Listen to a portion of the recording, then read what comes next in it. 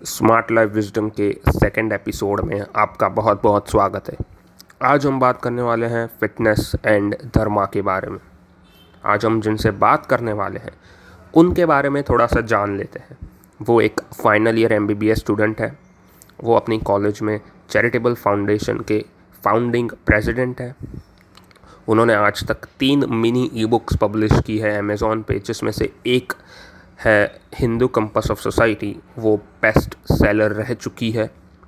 वो पहले एक ओबीज और प्री डायबिटिक थे और उसमें से परिवर्तन होके वो आज फिटनेस के रोल मॉडल बन चुके हैं यूथ के लिए। वो जिम क्लाइंट्स भी लेते हैं ऑफलाइन और ट्विटर में अपनी थ्रेड्स के द्वारा सनातन फिटनेस सिस्टम्स को भी प्रमोट करते हैं और उनकी अवेयरनेस फैलाते हैं।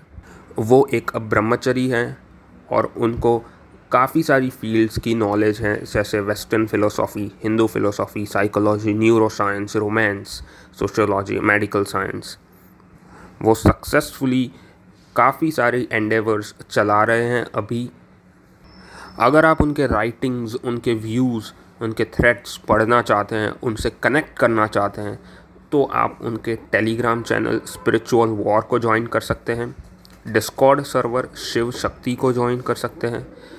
स्पॉटिफाई चैनल जिसमें वो अपने पॉडकास्ट्स रखते हैं, जिसका नाम है अद्वैय ज्ञानम, वहाँ पे उनको फॉलो कर सकते हैं। और उनका ट्विटर हैंडल है प्रैग्मेटिक योद्धा, वहाँ पर भी जाके उनको ज़रूर फॉलो कीजिए। आपको बहुत अच्छा नॉलेज मिलेगा और वो ये सब मदद फ्री ऑफ कॉस्ट करते हैं। आइए शुरू करते हैं podcast. Welcome Kaustubh to the smart life wisdom podcast. आज हम बात करेंगे फिटनेस एंड धर्मा के बारे में। तो सबसे पहले आप अपने बारे में थोड़ा कुछ बताना चाहेंगे?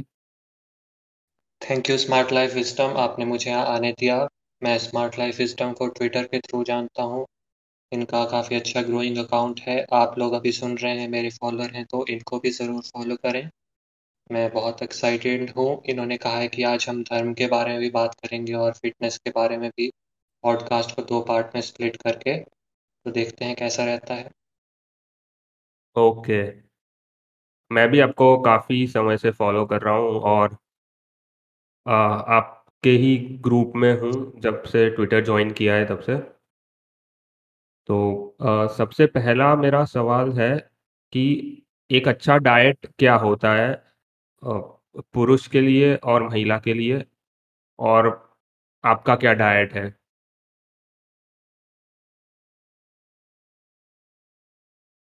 अच्छा डाइट क्या होता है, ये समझे तो सनातन फिटनेस सिस्टम में हमारी डाइट की आइडियोलॉजी थोड़ी अलग है। हम डाइट प्लान में ओवरऑल नहीं मानते हैं। हमारी क्योंकि डाइट प्लान एक एक्सटर्नल चीज़ है, वो आपकी बॉडी से कैसे रिएक्ट करेगी, कैसे नहीं करेगी, ये बहुत सारी वेरिएबल चीज़ें हैं। इसलिए हमारा मेन फोकस ये होता है कि हमारी बॉडी का इनर सिस्टम कैसा है। अगर संभव हो तो मनुष्य को वात, पित्त, कफ, प्रकृति ऐसे अपनी समझनी चाहिए। ये ना भी हो तो इंसान को बेसिक सी समझ होनी चाहिए कि विरुद्ध आहार नाम की क्या चीज़ होती है। जैसे कि दूध जो है वो अल्कलाइन चीज़ है और जो सिट्रस फ्रूट हैं, संतरे वगैरह, ये एसिडिक चीज़ें हैं। तो इनको कभी साथ में नहीं खाना चाहिए। प्रॉब्लम ये है कि आजकल लोगों को इस बात की समझ नहीं है। आप फिटनेस ट्रेनर के पास भी जाएँगे तो फिर वो आपको ऐसे ही प्रोटीन, कार्बोहाइड्रेट, फैट के हिसाब से डाइट बना कर के दे देगा, पर वो आपके लिए हानिकारक होंगी। इसी तरह अगर हम्म। हम और कटिंग में बाँट लेते हैं, वैसे देखें तो जो जिम में बल्किंग के लिए डाइट ले रहे होते हैं, उनमें तो खा खा के उनको कईयों को कॉन्स्टिपेशन लग जाती है, बोलते हैं भूख ही नहीं लग रही, हजम ही नहीं हो रहा है, ऐसी ऐसी प्रॉब्लम होती है।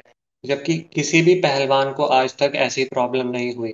कोई भी पहलवान आपको ऐसा मिलेगा ही नहीं जिसके डाइजेस्टिव सिस्टम की प्रॉब्लम चल रही है। फिर कटिंग करने पे आ जाते हैं तो सीधा अपना वही प्रोटीन कार्बोहाइड्रेट वाला फंडा लगा करके कैलोरीज को कम कर देते हैं डाइट में से, पर माइक्रो न्यूट्रिएंट उससे कम हो जाते हैं, क्योंकि उन्हें इस बात का ज्ञान ही नहीं है कि हमारी बॉडी के लिए ये जो आयरन वगैरह होते हैं, विटामिन, मिनरल्स, ये सब के सब इम्पोर्टेंट हैं। तो इस सब का वो ध्यान नहीं रखते, तो उससे और दुर्गति हो जाती है। डाइट में बेसिक सी चीज़ों का ही ध्यान रखना चाहिए सबसे पहले तो। एक तो ये कि आपको अपनी डाइट से जंक फूड पूरी तरह से हटा देना है। ये आपका गोल होना चाहिए। अगर आप अभी जंक फूड पे बहुत ज़्यादा डिपेंडेंट हैं, तो उससे धीरे-धीरे छुटकारा पाइए। और दूसरा, ज़्यादा से ज़्यादा वैरायटी की चीज़ें खाइए, जिससे कि आपको विटामिन और मिनरल्स की कमी ना हो। ओके। लड़कों और हाँ, लड़कों और लड़कियों का भी आपने पूछा डाइट में क्या फ़र्क रहे। तो लड़कियों की डाइट एक्चुअली बहुत ज़्यादा कॉम्प्लेक्स है। उसमें मैं जाऊँगा तो फिर पॉडकास्ट थोड़ा बोरिंग हो जाएगा, पर आपने मेरा थ्रेड देखा होगा, लड़कियों के लिए एक अलग से है डाइट का पूरा। कोई भी इस बारे में बात कर ही नहीं रहा है कि लड़कियों की जो मेंस्ट्रुअल साइकिल की अलग-अलग स्टेजेस होती हैं, उस हिसाब से उनकी अलग डाइट होनी चाहिए। जैसे कि जब पीरियड्स पास आ रहे हैं तो फिर उनकी कैलोरीज़ कम हो जाना चाहिए, रेस्ट का ज़्यादा हो जाना चाहिए, उनकी बॉडी थोड़ी रिलैक्स स्टेट में होनी चाहिए। इन सब चीज़ों का कोई ध्यान ही नहीं रखता। व्यायाम का बॉडी की डाइट से जोड़ कर के रखना बहुत बहुत आवश्यक है।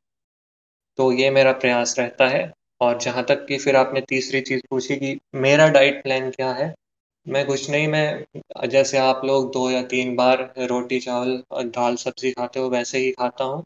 इसके अलावा मेरी बॉडी को दूध बहुत ज़्यादा सूट करता है, तो मैं साल भर कम से कम 1.5 लीटर से 3 लीटर के बीच दूध पीता रहता हूँ। और इसके बावजूद भी मेरा बॉडी फैट परसेंटेज लो ही रहता है। ये बात वहम है कि दूध और घी खाने से मोटा हो जाएगा कोई। नहीं, वो ओवरऑल बैलेंस पे डिपेंड करता है कि व्यायाम से कैसे सिंक्रोनाइज कर रखा है अपने डाइट प्लान को। और इसके अलावा और कभी बल्किंग करनी हो तो और छोटे मोटे डाइट में एडिशन वगैरह चलते रहते हैं। पर मतलब कोई कॉम्प्लेक्स चीज़ नहीं है। आप बस ये देखिए कि आपकी बॉडी को क्या सूट करता है और उस हिसाब से अपना प्लान बना लीजिए। ओके। मतलब हमें हमें अपने, एक तो विरुद्ध, अगर मैं इसको थोड़ा सा समराइज कर दूं तो ये विरुद्ध आहार हमें नहीं लेना चाहिए। दूसरा, हुँ, लड़कियों को और लड़कों का डाइट अलग थोड़ा सा होता है, क्योंकि उनकी मेंस्ट्रुअल साइकिल होती है, हमारे नहीं होता है वैसे। हुँ, और हमें जो सूट करे वो हमें ज़्यादा कंज्यूम करना चाहिए खाना। हाँ जी। आपने कहा कि आप 1.5 से 2 लीटर दूध 1.5 से पीते 3, हैं। 1.5 से 3। 1.5 से 3 लीटर दूध पीते हैं डेली। हुँ, हाँ। ओके, तो आप फिर इसको पचाने के लिए क्या करते हैं? दंड बैठक वगैरह करते हैं ना, हमारी एक्सरसाइज की पद्धति ही अलग है उनसे। वो दिन में जाएंगे, बाइसेप्स ट्राइसेप्स, ये दो छोटी छोटी सी मसल्स हैं। 1 किलो की बाइसेप होगी किसी व्यक्ति में, 1.5 किलो की होगी ट्राइसेप, वो जो 2.5 किलो हाथ वाली बात होती है। उस हिसाब से भी चले तो इनमें थोड़ा सा ब्लड पहुंचेगा, थोड़ा सा न्यूट्रिएंट्स खर्च होंगे, बस इतनी सी बात होती है। जबकि हम दंड बैठक लगाते हैं तो पूरी की पूरी बॉडी ही ट्रेन हो जाती है। और ऐसा ही होना चाहिए। इससे ना सिर्फ हमारी मसल्स एक्टिवेट हो गई, बल्कि उन मसल्स को न्यूट्रिशन पहुंचाए, न्यूट्रिएंट्स पहुंचाए, तो फिर पूरा का पूरा हमारा मेटाबॉलिज्म अच्छा हो गया, डिटॉक्सिफिकेशन हो गया, पसीना वगैरह निकला। तो ऐसे बॉडी को एक पूरे यूनिट की तरह देखना चाहिए, ना कि ये बाइसेप है, ये ट्राइसेप है, बस इसको अलग से हमें ट्रेन करना है। क्योंकि असली में भी आपको जैसे कोई भार उठाना होगा या आपको किसी से लड़ना होगा, तो ऐसा तो नहीं होगा कि आप कभी सिर्फ अपनी बाइसेप और ट्राइसेप को यूज़ करेंगे। किसी भी मार्शल आर्टिस्ट से आप पूछ करके देख लें तो आपको पता लगेगा कि जब कोई मनुष्य किक भी मारता है तो उसकी मेन पावर बाइसेप से नहीं आती, बल्कि वो पूरा नीचे पहले पैरों को गाड़ता है, फिर अपने हिप्स की मसल की स्ट्रेंथ को यूज करता है, फिर उसकी कोर से उठ करके कंधों से हो करके पंच बनता है। बाइसेप ट्राइसेप तो मतलब ऐसे एक रस्सी की तरह ही आगे हाथ झूल जाता है, इसलिए उनका बहुत ज्यादा काम भी नहीं होता। ओके, पूरे बॉडी को ट्रेन करना ज़रूरी है। हाँ जी। ओके, तो इसी पे से दूसरा सवाल है कि आपको कब पता चला हिंदू सिस्टम बॉडी बिल्डिंग का जो है, जिससे आप सनातन सिस्टम्स भी कहते हैं ट्विटर पे? हाँ, मैं सनातन से फिटनेस सिस्टम ज़्यादा प्रेफर करता हूँ, क्योंकि सनातन मतलब जो हमेशा से है। और हाँ। हाँ, इससे ही आप समझ भी जाएंगे कि हमारे आसपास हम बड़े बुजुर्गों से कुछ फिटनेस की बातें सुनते थे, ये खाना चाहिए, ऐसे रोज सुबह दौड़ना चाहिए।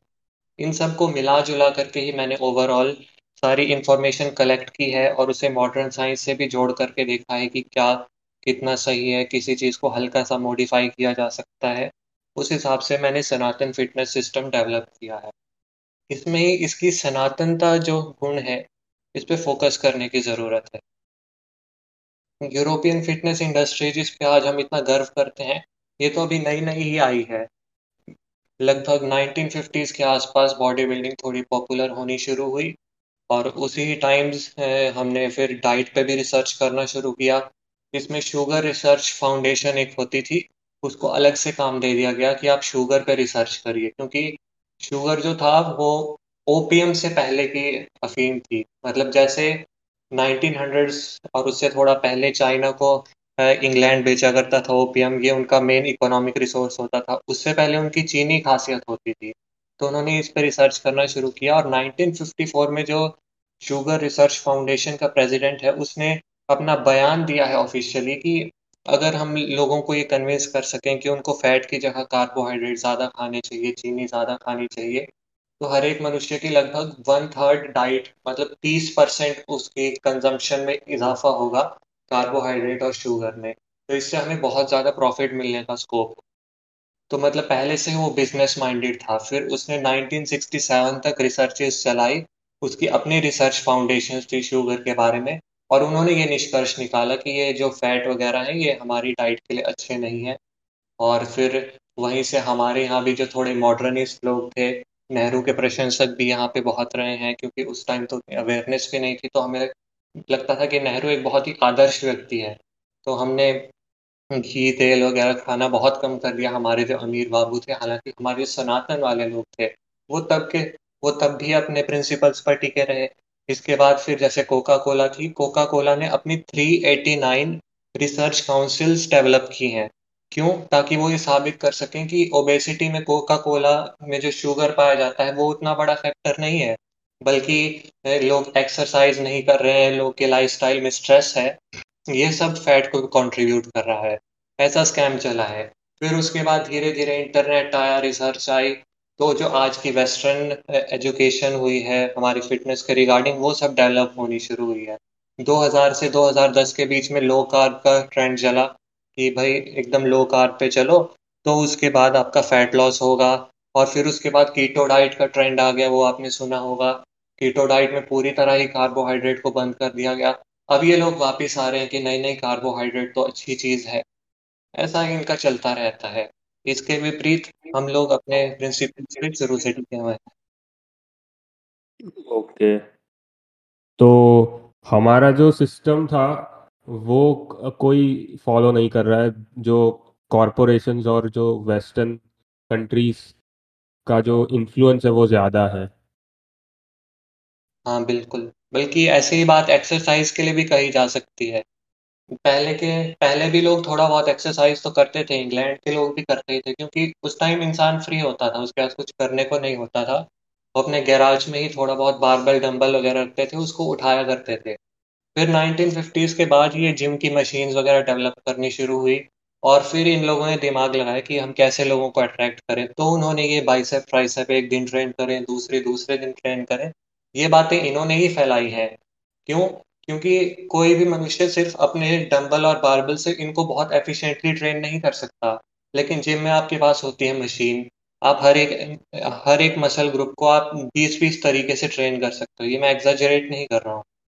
तो ये ओके। बात जितनी पॉसिबल थी घर में नहीं थी, तो इन्होंने इसको अपना मार्केटिंग टैक्टिक बना लिया। बाकी आजकल इस बात में भी रिवर्सल हो गया, आजकल के साइंटिस्ट ये फिर से मानने लग गए हैं कि फुल बॉडी ट्रेनिंग बेटर है, या फिर पुश पुल लेग इस तरह बांट के चला जाए तो वो बेटर रहता है। पूरी तरह बॉडी पार्ट को स्प्लिट करना कोई अच्छा आइडिया नहीं है। ओके। अब तीसरे सवाल पे आते हैं। अब सबसे अच्छा तरीका क्या होगा एक स्टूडेंट के लिए लाइफ जीने का, और एक पर्सन के लिए, एक इंसान के लिए जो जॉब या बिजनेस कर रहा है? ये बहुत ही स्कोप का क्वेश्चन है, पर दोनों में जो कॉमन चीज मानी जा सकती है वो ये है कि ये लोग चाहते हैं कि मेंटल कैपेसिटीज पूरे अच्छे से काम करें। तो इसके लिए 3 हर्बल चीज़ें हैं जो पक्का हेल्प करती ही करती हैं। मैंने खुद भी ट्राई की है और लोगों से भी कराई है। पहला तो मालकांगनी का तेल है, इसकी आप 4-5 बूंदें दूध में मिला करके, या फिर दूध नहीं है तो फिर पानी में मिला करके रोज़ पिया करें। दूसरा शंख पुष्प भी है, इससे ओवरऑल ब्रेन बेटर होता है, ये आपको टेबलेट्स की फॉर्म में मिल जाएगा, वो आप ले सकते हैं। और तीसरा ब्राह्मी है, ये बहुत इंटरेस्टिंग चीज़ है ब्राह्मी तो। ब्राह्मी जो है वो आपका फोकस बढ़ाती है, एक तरह से ड्रग ऑफ फ्री विल है। ड्रग की ओके। जगह हर्ब में शायद ज़्यादा अच्छा होगा। अगर फ्री विल मतलब जैसे अगर आप चाहते हैं कि हाँ मुझे पढ़ना है, इंटरेस्टिंग टॉपिक लग रहा है, तो फिर आप उसे खा लेंगे तो आपका पढ़ने में बहुत अच्छे से मन लगेगा। पर अगर आप अनमने मन से पढ़ने बैठे हुए हो और अब ब्राह्मी खा लो, तो फिर क्योंकि आपका मन ऐसे ही डल हो रहा होगा तो वो डल और तेजी से होगा। क्यों? क्योंकि आपका खुद का फ्री विल ये चाहता है कि मैं इस वक्त डल हो जाऊं, तो फिर वो डल होने की प्रोसेस को बढ़ा देगा। तो इसलिए बहुत ही इंटरेस्टिंग सी चीज़ है। मालकांगनी तेल, शंखपुष्पी और ब्राह्मी, ये 3 चीज़ें आपको लेनी चाहिए। और बाकी योगा वगैरह कैसे करना है, ये सब चीज़ें कस्टमाइज़ेशन करनी चाहिए इनमें से। जैसे कि मैं डाइट का बताया कि कैसे रिएक्ट करती है, वैसे ही जैसे कुछ लोग दोपहर के वक़्त सुस्त फ़ील करते हैं, तो उस टाइम आप अपना हैवी वर्कलोड ना रखें, थोड़ा रिलैक्स करें, फैमिली को टाइम दें और योगा प्राणायाम आदि करें। भक्ति करना भी बहुत अच्छा रहता है। उसके लिए रामचरितमानस की चौपाई है। जनक सुता जग जननी जानकी, अतिशय प्रिय करुणा निधान की, ताके जुगपत कमल मनाऊं, जासु कृपा निर्मल मति पाऊं। ये चौपाई जो है इसका आप बार बार चैंट करें, इससे आपको बहुत अधिक लाभ होगा। और इसमें कोई अधिकार आदि की भी समस्या नहीं कि इसे गुरु से लेना होता है। इसे आप भक्ति भाव से बहुत प्रेम से करेंगे तो आपको ना केवल आनंद आएगा, आपका दिमाग रिलैक्स हो जाएगा ये करते हुए, बल्कि साथ ही साथ आपका दिमाग तेज भी होता जाएगा दिन पर दिन। ओके। ब्रह्मी का मुझे इंटरेस्टिंग लगा कि जैसा हमारा मन होगा वैसा ही वो रिएक्ट करेगा। हाँ जी। ओके। तो आपने तीन चीज़ें बता दी जो हमें, या तो स्टूडेंट है कोई, या अगर कोई जॉब या बिजनेस कर रहा है तो उनको फ़ायदा होगा। हम्म। अब देसी घी के बारे में आपका क्या कहना है, और आपके लाइफ में देसी घी का क्या रोल है? ये सवाल मैंने फ्यूरर से भी पूछा था इसके पहले के पॉडकास्ट में, तो उन्होंने बताया था कि बहुत डीप रोल है, बहुत बड़ा रोल है उनकी लाइफ में भी। और तो इसीलिए आपका व्यू भी मैं जानना चाहूँगा कि देसी घी का क्या रोल है आपकी लाइफ में। आपका फेवरेट क्वेश्चन लगता है ये तो फिर। तो मैंने, हाँ। हाँ, फ्यूरर जो है वो थोड़ा देसी टाइप बैकग्राउंड से है, मैं मॉडर्न से हूँ। मैंने भी 3-4 साल, नहीं, मैंने एक्चुअली टीन एज से ही फिटनेस में रिसर्च करना शुरू कर दिया था।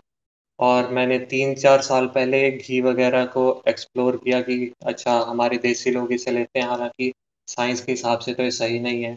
एक्चुअली उस टाइम ये जो आजकल के लोग यूट्यूबर्स को फॉलो करते हैं, गुरु मानजीत सलाल, मैं भी उनको करता था, बल्कि मेरा सपना था कि मैं इनकी तरह बनूं। मैंने काउंटलेस आवर्स स्पेंड किए हैं इन सबको समझने में। मैंने ऐसे ऐसे सप्लीमेंट खा रखे हैं जो कि अ, आप लोगों ने नाम भी नहीं सुने होंगे आजकल के लोगों ने।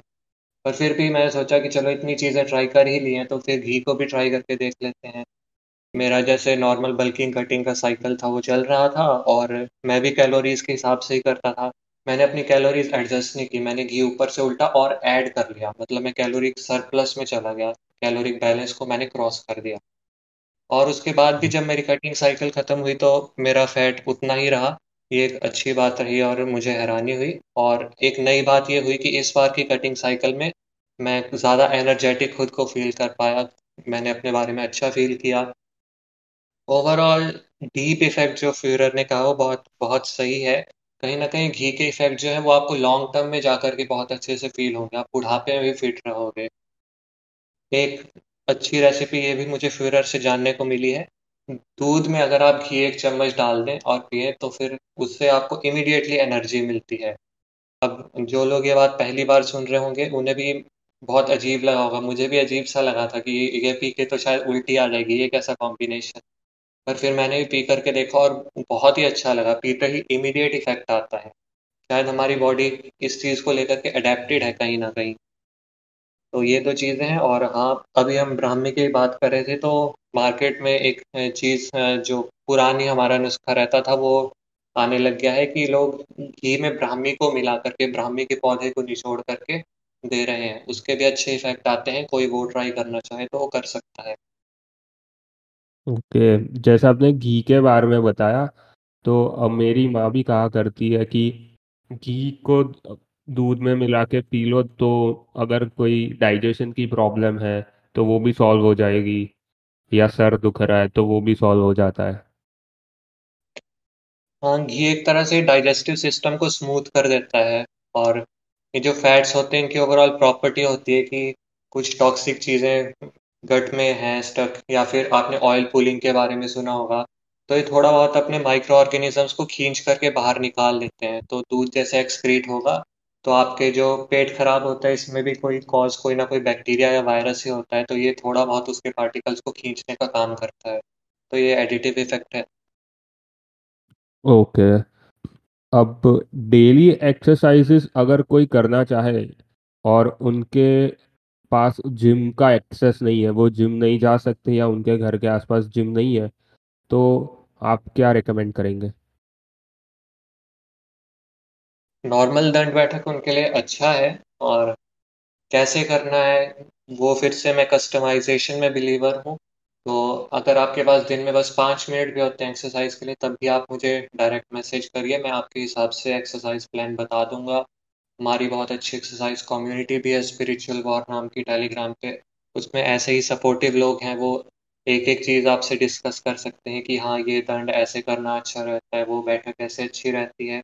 वो आप वहाँ पे डिस्कस कर सकते हैं।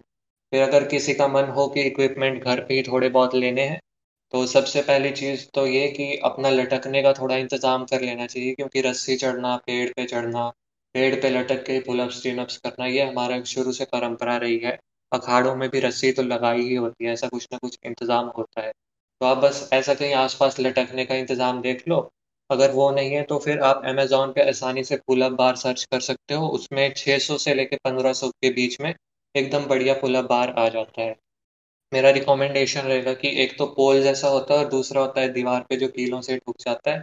कीलों वाला ज़्यादा टिकाऊ होता है, तो वो 1500 से 1200 के बीच पड़ता है, तो वो वाला आप लें, वो बेटर रहेगा। दूसरी चीज़ आप लेना चाहें तो बाकी योगा मैट ले सकते हैं। और आप एक्सरसाइज में थोड़ा एडवांस हो गए हैं, आपने दंड बैठक थोड़ी बहुत मास्टर कर ली है, तो उसके बाद आप मुग्दर खरीद सकते हैं। यही रिकमेंडेशन है। ओके, तो मत बिना जिम के भी अच्छी खासी एक्सरसाइज हो सकती है। हाँ बिल्कुल, मैंने खुद भी जिम में बहुत ही कम ट्रेन किया है। मेरे मैं जब 13 साल का था तब से ट्रेन कर रहा हूँ, 10 साल हो गए। तो इसमें मैंने 2 ढाई साल ही स्पेंड किए होंगे जिम में, इससे ज़्यादा तो घर पे ही किया है। घर पे मैं हिमाचल में रहता था, वहाँ पे पहाड़ चढ़ता था। रस्सी भी लगा रखी थी, रस्सी पे लटकने के लिए, और फिर पत्थर उठाता था। लकड़ी कटी हुई होती थी, तना लकड़ी का, वो उठाता था। ये सब मैंने काफ़ी किया है। ये सब चीज़ें नेचुरल हैं असली में भी, क्योंकि देखो जैसे बारबेल डंबल होते हैं, उन पे वेट एकदम यूनिफॉर्मली डिस्ट्रीब्यूटेड होता है, यहाँ पे 5 किलो, वहाँ पे 5 किलो। असली में ऐसा कहाँ होता है। आप कोई बैग जैसा उठा रहे हो भारी सा, उसमें चीज़ें इधर को लुढ़क गई, इधर 10 किलो वेट पड़ रहा है, उधर 5 किलो पड़ रहा है। फिर उसके बाद आप किसी से लड़ रहे हो तो ऑब्वियसली वो राइट हैंडर होगा, तो इधर ज़्यादा जोर पड़ेगा, उधर कम पड़ेगा। फिर उसके पैरों की भी फुटेडनेस होगी, लेफ्ट फुट में ज़्यादा पैर जोर हो सकता है, फिर राइट में हो सकता है, कुछ भी हो सकता है इनमें से। तो आपकी बॉडी को ऐसे प्रिपेयर होना चाहिए इन चीज़ों के लिए। और साथ ही साथ जब अनस्टेबल वेट्स को आप उठाते हो, तो फिर आपकी बॉडी के कनेक्टिव टिश्यू प्रिपेयर हो जाते हैं। जिमर्स को आजकल कितनी इंजरीज वगैरह होती रहती हैं, जबकि पहलवानों में ये कम हुआ करती हैं।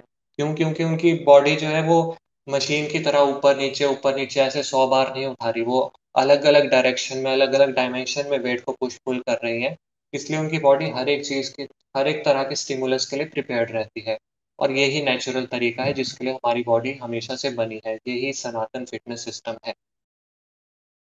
ओके। हाँ, बाहर जैसे हम कोई भी काम करें तो इक्वल तो नहीं होता हम्म। जैसे जिम में करते हैं। वो तो सही बात वही। है एकदम। जैसे अगर कभी हम ट्रैवल करते हैं तो एक लगेज भी अगर दो हाथ से लेते हैं तो एक हाथ में शायद थोड़ा सा ज्यादा हो, एक हाथ में कम हो, वैसा ही हो जाता है। हम्म। अब हम आगे बढ़ेंगे दूसरे पार्ट में,